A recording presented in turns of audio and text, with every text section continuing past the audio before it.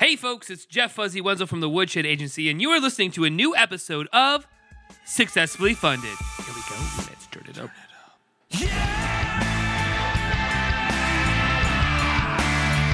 All right, everybody. How are you all doing out there? I hope you guys are all having a great week. Great sort of end of last summer days, getting ready for school to start. Hopefully everybody is busy, getting ready for Labor Day weekend coming up. Who's excited about that? I know I am. Yeah, we're going to take a little 4-dayer maybe. We might take a little most of Friday off. We could take Monday off. We're just going to groove and hang and groove, right? All right, so what's going on today's episode? Well, this is going to be a wild one, flat out. This is a wild one. So on today's episode, we're going to be talking to Thomas Fluharty, and we're going to be talking about his Prismacolor 901 Indigo Blue series book. That was a mouthful.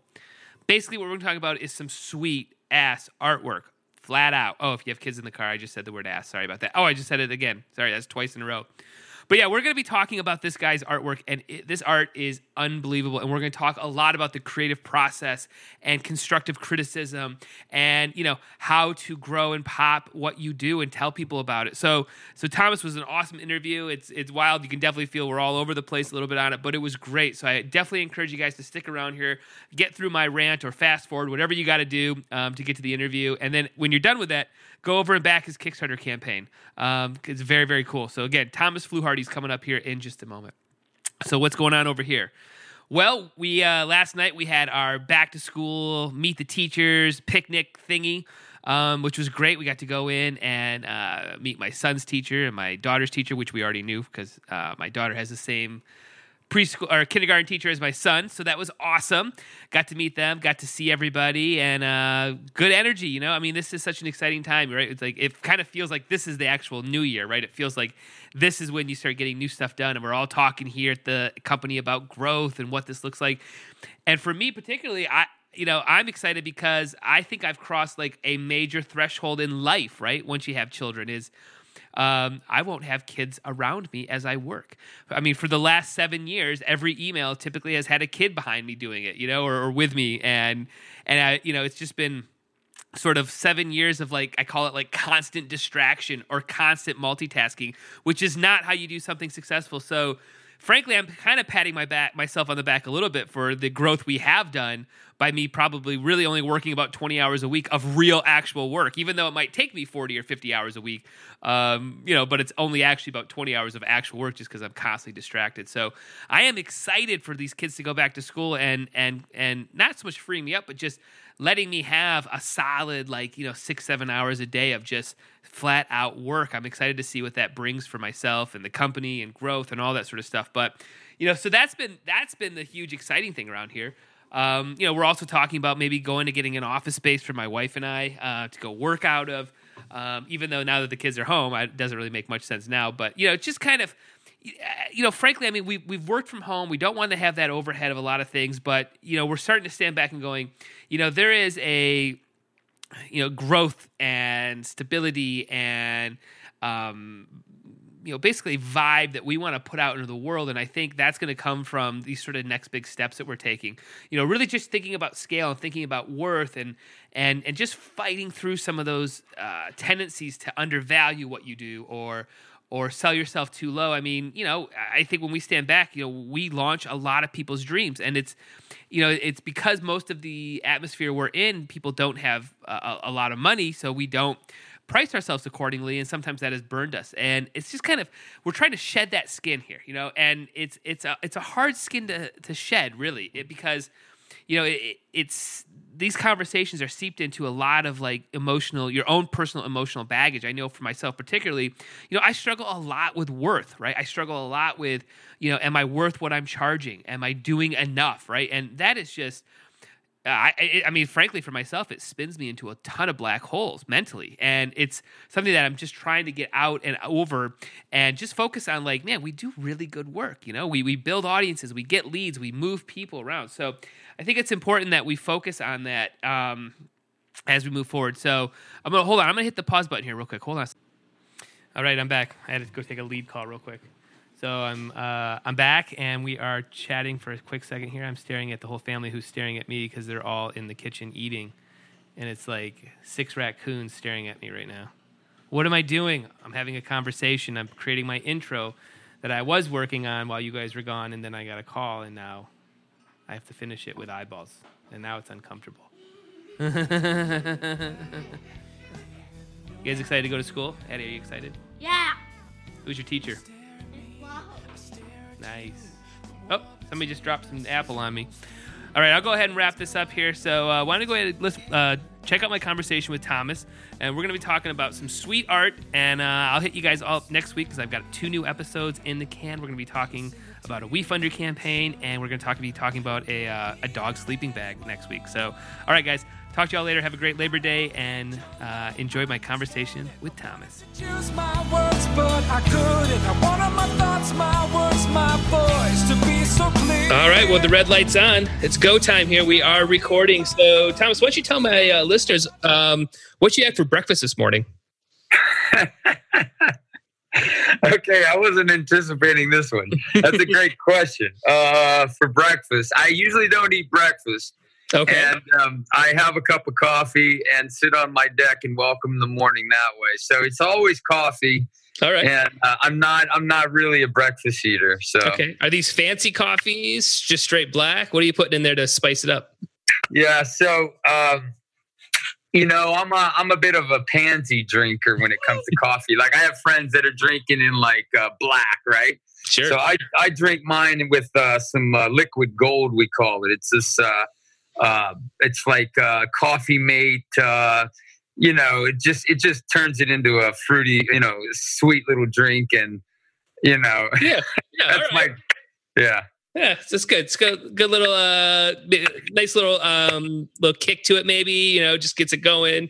Nice. Yeah. Takes out that bitterness. I think is in that. Right on. Yeah, it just turns it into some happy stuff. Very nice. Very nice. Well, cool. I think we're all sounding good here. So why don't we jump into the actual interview part? So why don't you tell my listeners what you're currently raising money for over on Kickstarter?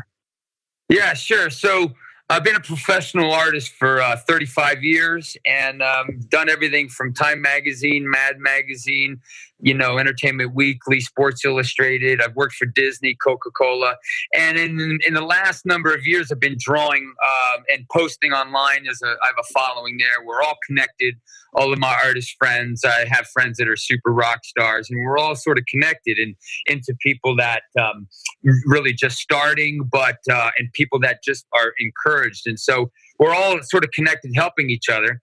So as I've been posting over the last few years, these drawings that I've been doing, a lot of people really love them and said, "Hey, could you do a book? Could you put this together as a book?"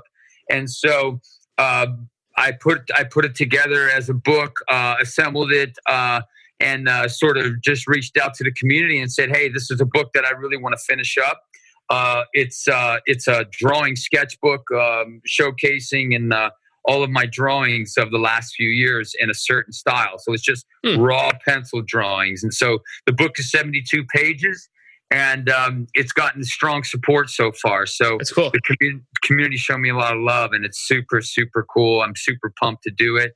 And we have about maybe 16 days left. So nice. So for the layman out there, kind of, and they can't see it. So kind of explain what some of these photos look like. What are they? What do you call it? Pencil sketching? Is that what it is? Yeah. Yeah. Super cool. Yeah. So for example, if you went to my website, thomasfluharty.com, and you look at what I'm doing, I paint a lot of pop culture. I draw a lot of pop culture. So I'm drawing, icons of the entertainment industry, of music. So Cher, Bob Dylan, Mick Jagger, the Beatles. And I draw things that people love. And it's also called fan art. And so at the same time, I'm a caricaturist. I do caricatures. So, big head, tiny little bodies, funny, humorous draftsman. And so I'm just drawing these drawings and putting them up and sharing them on every given couple days I post. And it's somebody had sort of said that, hey, Tom, you're entertaining. You're entertaining us is what you're doing. And so in one sense, it's sort of like I'm entertaining people, not trying to elevate what I'm doing. I'm just simply using somebody else's words, but it's fun.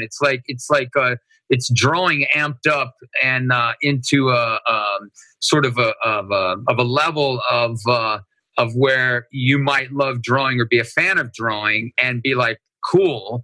Or you might just be a fan of Paul McCartney or Bob Dylan and say, whoa, I'd love to get that print. So sure. It's I'm not alone in doing this. A lot of my friends are great draftsmen and great artists as well. And we all just draw. So because I've been drawing every day for 35 years, I'm reaching a certain level that, you start getting better and people start liking your stuff more because you start appreciating it. You know what I mean? That's really what it is, but it's a Kickstarter on that book. So when you started to put together, was there sort of a theme to this book? Was there, even though you have maybe all these drawings, did you try to focus on something? Well, really the focus is that it's just this blue pencil style. I'm going to move out of this window here so you can maybe see a little bit better. But basically, the book is... it's just this, I'm drawing with this thing called a Prismacolor 901 Indigo Blue. It's just this, everybody's used the colored pencil before. It's a certain colored pencil, it's blue, and it has this really cool look to it. And so it takes it out of just a graphite, like black and white drawing into this beautiful blue that actually, if you're going to put something in your house, something with color works better on your walls than maybe just a pencil sketch. So it's just this way that I've been drawing over the last 3 years maybe, and it's really connected and sort of touched people where they've responded more than my other drawings. And so it's something that I absolutely love to do. So I'm always drawing in this manner, in this way, trying to get better and develop. Yeah. So when did you realize that you had this sort of talent for drawing? I mean, when did this start for you? Right. It was just something I did as a little kid. I mean, so, my story is a kind of a crazy story, but it's just where I grew up drawing. So I'm eating cereal and I'm drawing the cereal box. I'm drawing Captain Crunch. I'm drawing Quisp. I'm drawing Quake.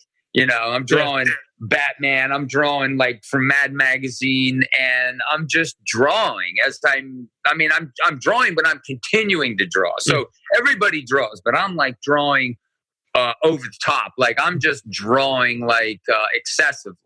And so like my one friend said, he invited his cousin over and to draw, and his cousin petered out in about 20 minutes, and Dave was ready to just keep cranking. So we're the kind of, and my friends, we're the kind of artists that just kept doing it. You know what I mean? And then finally I stopped drawing, got into, did sports. Then I got into drugs around, 8th grade.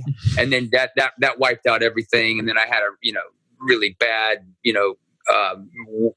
got lost for a number of years, and then finally wandered into an art class and with a 10th grade teacher, and I was stoned out of my mind, but she kept encouraging me like, Tom, you can do this, you could do this. So she sort of breathed life into me and encouraged me to keep drawing. Wow. And then after that, I got accepted into a joint vocational school. And then so I went there and didn't have to do art. Didn't have to do math or any other subjects. And I just did math. I just did art all the time. And then my 12th grade teacher got in my head and said, Tom, you could do anything you set your mind to. And I was like, this is crazy.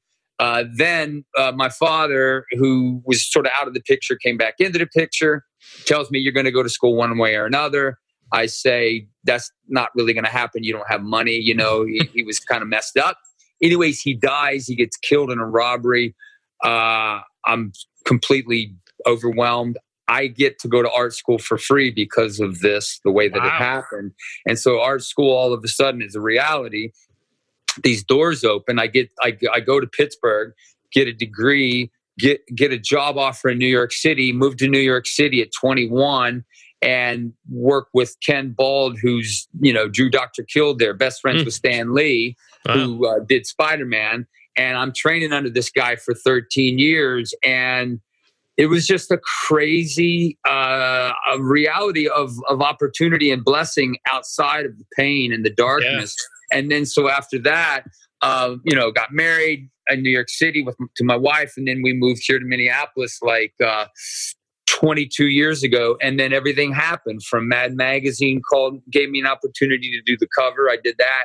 And then just New York Times called me. All these things started happening because after 13 years of hanging in New York and being trained and working hard and having dreams, that things just happened. Sure. And so the last number of years, 22 years, I've been freelance in Minneapolis. And so it's just been a real gift to be able to do this every day. It's what I love, Just like you said, I work out of the home, my wife raised our daughters. Yep. I'm home every day. I know my daughters. I know their struggles. I know what they like, what they don't like. But I was here and we raised them and they all left. And now, it's a crazy story, Jeff. It's it's just this crazy thing, of like, how do we get to do this? And it's crazy.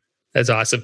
I'm always fascinated when I talk to artists, like what, kind of the story you're describing. I've talked to a few of them on the podcast who have these successful Kickstarters, and they're just fluent in art. But I'm always fascinated on the training and stuff. When you mentioned I was training for 13 years, when it comes to like art and design and drawing and all that sort of stuff, what is training behind that? I mean, what's the skill sets that you're picking up on? Because it just seems like so much of it is just natural talent, right? You mentioned I'm drawing a cereal box, right? So training and working on for your craft. Yeah. Well, to get graded at art as an artist, or to get to a level of understanding and knowledge, it requires like years of frustration and struggle and crying and erasing the paper until the tabletop appears through the table, through your paper, because you've erased so much. It's just years and years of frustration, but it's also years and years of drawing next to good people and learning and talking about the struggle. So it's really filled with struggle. I mean, it's like, how do you become a professional baseball pitcher? You throw a lot of baseballs, but you throw a lot of baseballs around really good people that tell you need to do this, you need to work on this is what you're doing wrong. So this whole community project, being a great artist or growing, is about a community project. It's not a solo effort. It's like being connected in. So this guy, Kenny Bald, told me all the time, Tommy, this isn't really that great. This sucks or whatever. And you learn how to take this and you learn how to grow, but you work on the fundamentals is how it really always works, right? Yeah. It's like throwing a baseball or whatever you're doing. It always goes back to the basics. And so studying with great people, I've always made a habit of doing that. So I always try to connect with great people, seek them out, tell them how great they are. Hopefully I can be their friend if they like my work, and we connect and start growing that way as well. So it's a matter of just hard work and growing and being mediocre for a long time. Are there moments that you can look back on and know that you can see where you went from, I don't know, being a minor league player to man, I'm doing much better. I'm going to be a pro. You know what I mean? Like, did you see moments like that happening over the course of the last 13, 14 years or so? Well, I guess there's a few ways to maybe look at it. Sometimes if a magazine calls you and gives you an opportunity, like when I did the cover of Mad Magazine, that was a huge break. That was like, I could have said, hey, I've arrived, and just sort of rest on that and say, I'm awesome. But I was telling someone this the other day, the issue isn't so much that I did Mad Magazine and now I've arrived. The issue is that that was an okay painting, but now I'm a better painter. I'm a better draftsman. So now it's not so much I did it. It's like, that's okay. That's an okay painting. So it's a matter of getting better and better and better. And now I could do it at a different level. So you do arrive at certain at moments. And the arrive that I mean is that where all of a sudden, if all of a sudden I've been drawing in a certain way and I'm getting ignored, let's say, by art directors and magazines. All of a sudden, if I change something, which I did in 2004, I had a change in how I approached my work. All of a sudden, it opened up all these doors, and all these people started giving me more work because I made an adjustment in being so weird and freaky. I started doing caricature a little bit more conservatively, but more portraitive. I think that's interesting, because how did you self-reflect and and edit yourself? Because I think that happens to a lot of people that can't edit themselves, Yeah, it's a great question. What happened was I got rejected. So I got to plug my phone in. It's going to die. So I got rejected. So for example, Der Spiegel called me and they gave me the cover for Der Spiegel, which is it's like Time Magazine of Europe. So Der Spiegel's a big deal. And I knew it was a big deal. I did the cover, and I had a style at the time of doing caricature, big head, tiny bodies, and I was in magazines. I was in People magazine. I had done Mad magazine and stuff like that. Sports Illustrated. But when I came to Der Spiegel, they said, "Here's the cover." I did it. It was George Bush. He was really skinny, little spindly legs. He was shooting his guns off. He's crazy, wacky, a little bit of sweat on his brow, on his little lip. And they looked at it after I was done. They said, "Tom, we can't run this." And I was broken. I was like, "You're kidding me." First opportunity for the cover of Der Spiegel. And the art director said, "Tom, can I tell you, give you some advice?" And I said, "Yeah, go ahead." And he says, "If you tune it back a little bit, we have a conservative readership. And if you scare them with your drawings, we can't run them. But if you make this and you figure out how to make adjustments where this isn't so crazy, you'll get more work." And that's exactly what I did. I did went right out after that rejection and created a piece that was George Bush as a cowboy. And I have it if you want to see it as well. But it's this portraitive, big head, tiny little cowboy body on George Bush, and people really kind of connected with it, and they loved it. And it got in a show or something like that. But it was just that adjustment that was really me. Not just trying to change the style to get work, but it was really, okay, what would I do if I were to make adjustments? That's what happened. So it was rejection, correction, and then it really ignited my future for becoming more myself. That's awesome. So what's been the steps to get a book put together? That seems like it's a whole nother animal to kind of collect all these things. What do you have to do to start getting these drawings all ready to go for publication? Right. So they already exist because I've drawn them. They collect because I post regularly every week on Instagram and Facebook and Twitter. And so they already exist. They're things I want to draw, things that I love. And like I'm looking at Leon Bridges, I'm listening to his music, and I'm like, wow, this is cool. I want to draw Leon because he's cool. He's super iconic. I want to draw Sting. I want to draw whatever. So I draw and I post. And I keep these things, in my folder on my Mac. And so then I realized I'm going to build a book. I'm going to grab, it's going to be 72 pages of pure drawing hedonism, I say. And so it's like 72 images, but I have like 400 drawings. So I have to assemble at least 100 that I think are solid, that I absolutely love, and that show different variety. And I show my friends, and we sort of whittle it down to what we think is really the coolest. And then you whittle it down. Yeah. How do you take, was there a point in life, though, it sounds like, I think everybody goes through this maybe in their late teens, early 20s, where, so much of your profession is criticism based, right? Like, you're mentioning like you have to actually judge your own work and say these 100 are good for this book, or listen to or trust people around you. Right. Was that something that was learned, or have you always been that sort of open to criticism of art? And I come from, I was a songwriter, so I've had many people say, that's not the right song. So I might have 400 songs, but people know like 30 of them. So I always find that that's just it's a very strong skill set to have, and I wonder if that sort of happens too in the book, and if that's happened for you. Right. It doesn't just happen to you, because as artists, we're proud and we create. And this is like, hey, this is precious to me. This is me. What are you telling me you don't like us? What do you mean she's not pretty? What do you mean she's ugly? What do you mean her eye is cross-eyed? So it's almost like we amateurs, I say, are like this. And I don't know many people like this. The great artists are humble, by the way. My friends who are rock stars that draw for Pixar and DreamWorks and all the movies, these guys are humble. They're amazing, and they're amazing draftsmen, but they can take criticism. And so I learned how to be teachable by drawing storyboards for 35 years. And when you draw storyboards, these art directors, they don't have any gloves on. They're just telling you how bad you suck and that the drawing is crap and it doesn't work, and draw it again. So you learn pretty easily, pretty quickly after 35 years of drawing storyboards that you're just serving these art directors and creatives. So that is where you learn it. It is also, I think, like you said, one of your greatest skill sets. In the book, on the back page, I want to have this phrase that says our greatest skill set is to be humble and teachable. Yeah, that's it.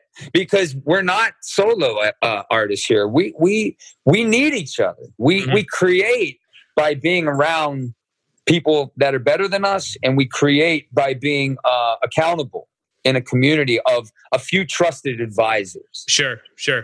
And what have you looked for or sought out in terms of a trusted advisor? Like is it just friendship? What were you looking for? Yeah. So, for example, being online, in a social with social media, it's a tight knit community. So we all have friends, we all have our favorites. But I'm intentional with what I do. So over the years, for example, one of my trusted advisors is David O'Keefe, and he does pop culture. If you look up David O'Keefe pop culture, he's brilliant. But I was judging a show. I've always loved his work, and I was judging a show in 2004 and said, "Wow, this artist is off the charts." I've always loved David's work. He's amazing. So I never could figure out how to reach him because he was a bit of a doofenshmirtz with not having his name out there where I could reach out to him. But everybody knew him. So I finally was judging the show. There's his phone number. I call him up. And I call him up to tell him how awesome he is. And we became buddies at that point, and we've stayed friends. He's one of my dear friends and one of my best advocates and confidants and a colleague where he'll say that doesn't work or why. I have another friend, Gary Locke, that does the same thing. Another friend, Kevin Sacco.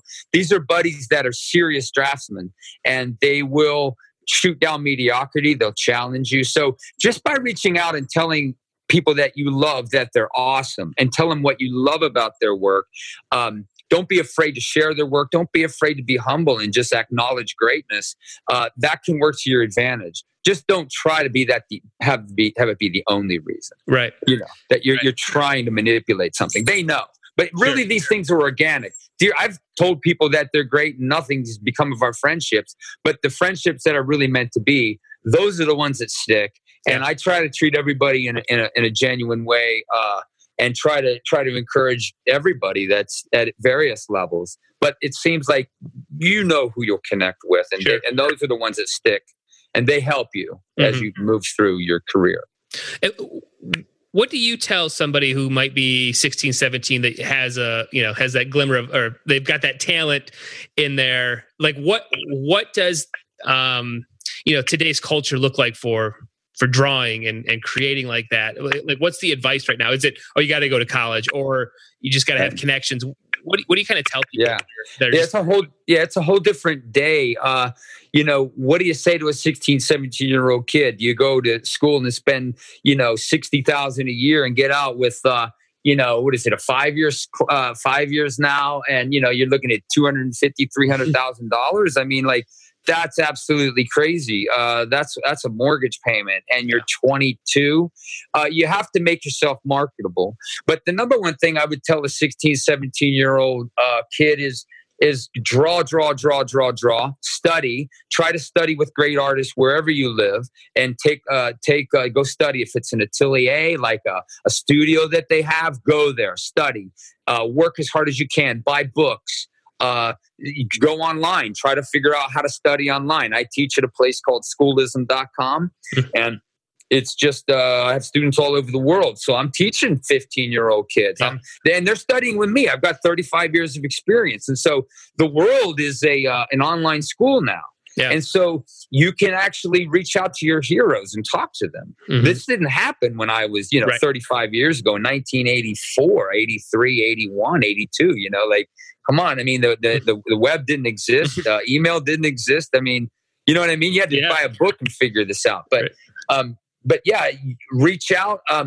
If you can study with in somebody's studio, do it. If you have the money to go to school, try to figure out what you want to do, what you absolutely love to do, and try to do that. And whatever it takes to do that, do it.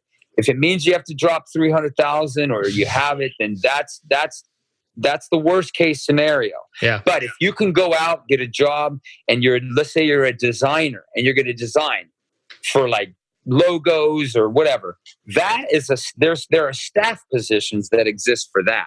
Mm-hmm. You can get a staff job. That's cool. So it might be worth it. If you're just going to be an illustrator, there's no staff jobs as an illustrator necessarily, like there was long time ago. But if you're going to get into animation, go out to California, go to these art schools there, talk to your heroes now. Hey, where should I go? There's all these things you can be doing. And it's all basically linked into social media and connecting with your heroes. Well, and it sounds like just like in music, it still comes down to the 10,000 hour rule. Draw every day. Just draw your butt off. Absolutely. Yeah, Ira Glass, real quick. That's a very interesting, necessary video. I talk about it in the book as well, my Kickstarter book. It's like Ira Glass said it very succinctly in his video called Creativity. It's like 1 minute and 37 seconds. It's the most brilliant way of saying this I've ever heard. And it is just basically that our taste is killer. We have this killer taste, but what comes out of our hands is not lining up with our killer taste. And so there's this gap. And so you shorten that gap by drawing, studying. And you have to do maybe 10,000 drawings before you close that gap. And your taste is lined up with your ability, and you've closed that gap. But it's the 10,000 hour rule. You know, I love it. I do some teaching myself, and I tell that to almost everybody. Especially when it comes to mixing. I used to own recording studios, and like I said, I still do live sound for mega churches. And that's awesome. I get people who are just like, "I'm 17, I want to mix." It's like, man, I've been awesome. For 20 some years, man. And I'm still learning something new. So right on. Well, let's flip over to the actual Kickstarter. So, I mean, we're talking with about 16 days to go. And this will go out and there'll probably be 14, 13, something along those lines. And I mean, you've crushed your goal. You had a $7,500 goal. So fairly low, but I wanted to talk because I think this is just an awesome project. So you're sitting at about almost 22 grand. So, what did you do to get ready to launch this Kickstarter outside of it? Obviously, you had the community going on Instagram and you were posting and being active, but what did you do to kind of just get ready before you launched? Yeah. So the best way to get ready is, number one, take about a week and read it. Read Kickstarter, study it, read the questions, read the concerns, read the fears, read the successes, spend time reading it. So spend a lot of time writing this thing and crafting it and shaping it and rewriting it and editing it, and have someone that knows what they're doing. My wife is my editor. She's a brilliant writer and she edits. So we edit this thing. And I talk to people, my friends who are rock stars who've actually done it and succeeded. You know what I mean? Mm-hmm. They've actually succeeded at successful campaigns. And so I talk to them and I pick their brains and I tell them what I'm going to do. And they tell me what to do, what not to do. And I say, here's what I'm thinking of. Here's my funding goal. So when I came up with 7,500, it's not like all of a sudden I got $7,500 in my pocket or 22,000 in my pocket. You'd be surprised. There's not a lot of this is going into my pocket. Mm-hmm. A lot of this is shipping. Yep. A lot of it's taxes. I know. And so you Kickstarter gets a cut. So there's these, but it's a total amazing thing. Don't get me wrong. Yeah. It's helped me to sell more of my book when it comes out, but it's a serious thing. This is not to be taken lightly. And actually, like about a couple of weeks ago, I looked at all the failed Kickstarter things that they actually show you, and I thought, what the heck was I thinking? I could have failed in front of the whole world, like this is like, I don't know if I would do this so quickly in the future. Like, hey, everybody, I didn't get funded. Like, oh my gosh, and so you just pick your friends' brains who've done it and you study it and you put it and make it your job to learn and understand, what is this thing that I'm getting ready to do? But I would say approach it with great caution. Yeah. So you've got, so obviously with a couple weeks to go still in the campaign, and then there's 10 days or so for the money to drop. But what starts to happen after that money comes in? You mentioned a little bit that obviously doesn't go in your pocket, but what starts in the process of you getting this book done and out to its backers? Yeah. So again, this is all new for me. So, but I know that right now, since we've met our goal, I'm placing the order for this book. I'm getting this book going and moving. So it ends in 16 days. It'll probably be 13 by the time your podcast drops.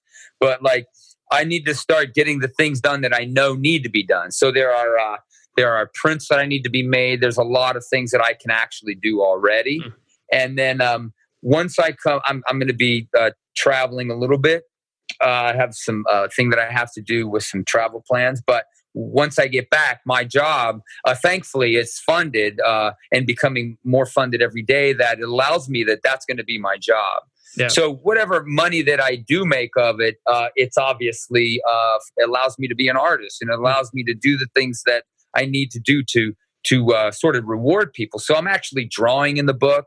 I have a one tier that's commissions, and so there's like 6 of those, and so I owe people drawings now. You know what I mean? Yeah, like, yep. I have work to do, and thankfully it's cool, and I'm grateful for it. So that's great. And you've got a stretch goal announced, right? I believe I think it's around 25K. Is that correct? Yeah, I just dropped that today. Yep. I don't know if the video is working properly, but yeah, it's basically a reward, and it's like, hey guys, I think we can reach 25,000. And if we reach 25,000, share this with your friends, obviously. But if we reach 25, I'm going to take some of the excess, and now I'm going to get some cool prints made for everybody. And so there's like 4 images that I've made, 4 drawings that people know about that I've posted on Kickstarter, and I posted them on Instagram and Twitter and Facebook. And if the majority rules, so out of 4 prints, if they say, hey, we love the Pope, let's we would like that as an 8.5 by 11 print. And so whatever that is chosen, I'll get that made into a print and put that in with everybody. So it's That's just awesome. like an extra goodie. Yeah, it's a great stretch goal. Really great stretch goal. Cool. So what, what does the next year look like? Is this something that you've kind of envisioned? Maybe you're going to be doing a series of books. Do you get into like a teaching book at some point? Yeah, absolutely. What does the next year look like for you? That's cool. Well, the next year, actually, first of all, this is extremely encouraging. So when you dream of something, it does 2 things. It says, wow, I can actually create product. This is beyond just product. I'm not just doing this to make money. This is intertwined with passion. Mm-hmm. And it obviously you want to make money, but it's like, this says to me and encourages me to go forward and further with other projects or pitch other projects, possibly. So I have been thinking, wow, I've been doing this 35 years. I have people that follow me and love my work. Like and I already teach online. I am going to do a like an instructional book of just deeper subjects. The book, the Prismacolor 901 Indigo Blue book, is more like thought process, and so there's thinking. It's the way I think. The one book I'm thinking about tossing around is an instructional book of trying to keep it at a decent size where it's like how to draw, how to use value. You know, what exactly is Tom Fluharty's teaching method for values? And I don't have time to get into values. I know everybody are not artists, but a value is values. The how you use values is a very important topic. Maybe even just how do you draw an eye? How do you draw an eye? You know, how do you draw a foot? What are you thinking about?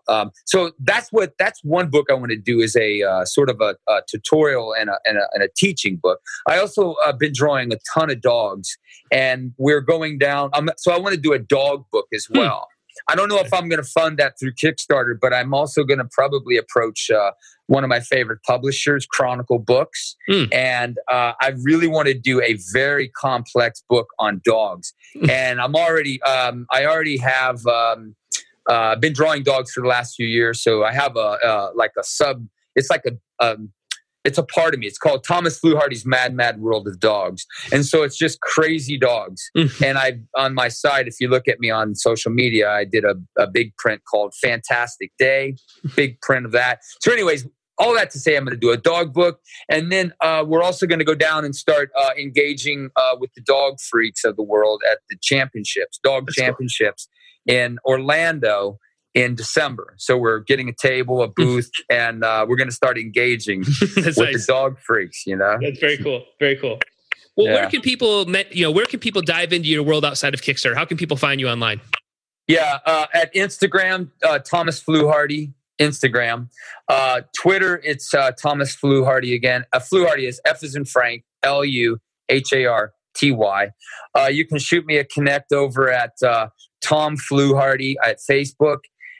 If you go to Thomas Fluharty at Facebook, that's my art page. I don't really post on there anymore. I just can't manage that. It's too much to do. But also thomasfluharty.com. If you just Google my name into Google, that'll come up. Also, I teach at Schoolism, which is super cool. That's a subscription service where you could actually tap in and let me just see. And you can tap in and and follow me on Schoolism. And then you can also look at the other great artists that are involved cool. with Schoolism as well. Super cool. That's awesome. Well, Thomas, I appreciate you taking time out of your busy schedule. I mean, you're in the middle of a Kickstarter and you got a lot going on. So this was a great conversation for me and my listeners. And I wish you nothing but success, man. I appreciate it. Thanks so much. Jeff, I'm so honored. Thank you for taking the time to talk to me today and shout me out. No problem, man. All right. Awesome. Thanks so much. Thanks, buddy. Bye-bye now. All right. How about that conversation? Now, I got to tell you, it's taken me all day to put together this podcast. It is now late at night. I'm trying to do the outro. It has been a constant day of distraction doing this episode. I mean, you heard it in the intro with the kids. But guess what? Kids go back to school next week. My life will come back to order. I'll be able to, do a podcast in like an hour, like it's supposed to, instead of it taking all day. So if this podcast episode sounds distracted, it's because it was distracted. It's that simple. It's just that simple. But Thomas, I want to thank you so much again for coming on the episode and talking with me and talking about your artwork and kind of your journey to get to this successful Kickstarter. I appreciate it so much. And again, go support his campaign. The song we're listening to is a song called Changes. I thought it was appropriate because lots of stuff's changing next week, right? It's a song that was on the old Sugar Roses collection that none of you heard. And, well, you're hearing it now. So, all right, guys, I'll talk to you all later. And remember, we got a couple new episodes next week, so stay tuned. And I'll talk to you all later. Breathe in slowly. A single tear could show her you don't need her anymore.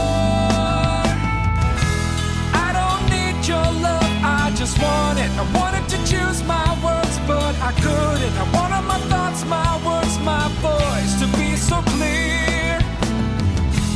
You don't need my love, you just want it. I thought your words were supposed to be honest. I wanted your thoughts, your words, your voice to disappear.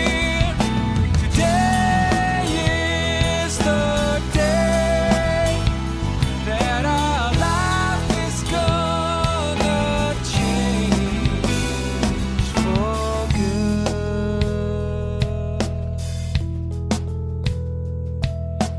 Please listen closely. I don't want to hurt you anymore. Get on the bus, watch the door close. I got a seat by the window so I can watch the people by the road.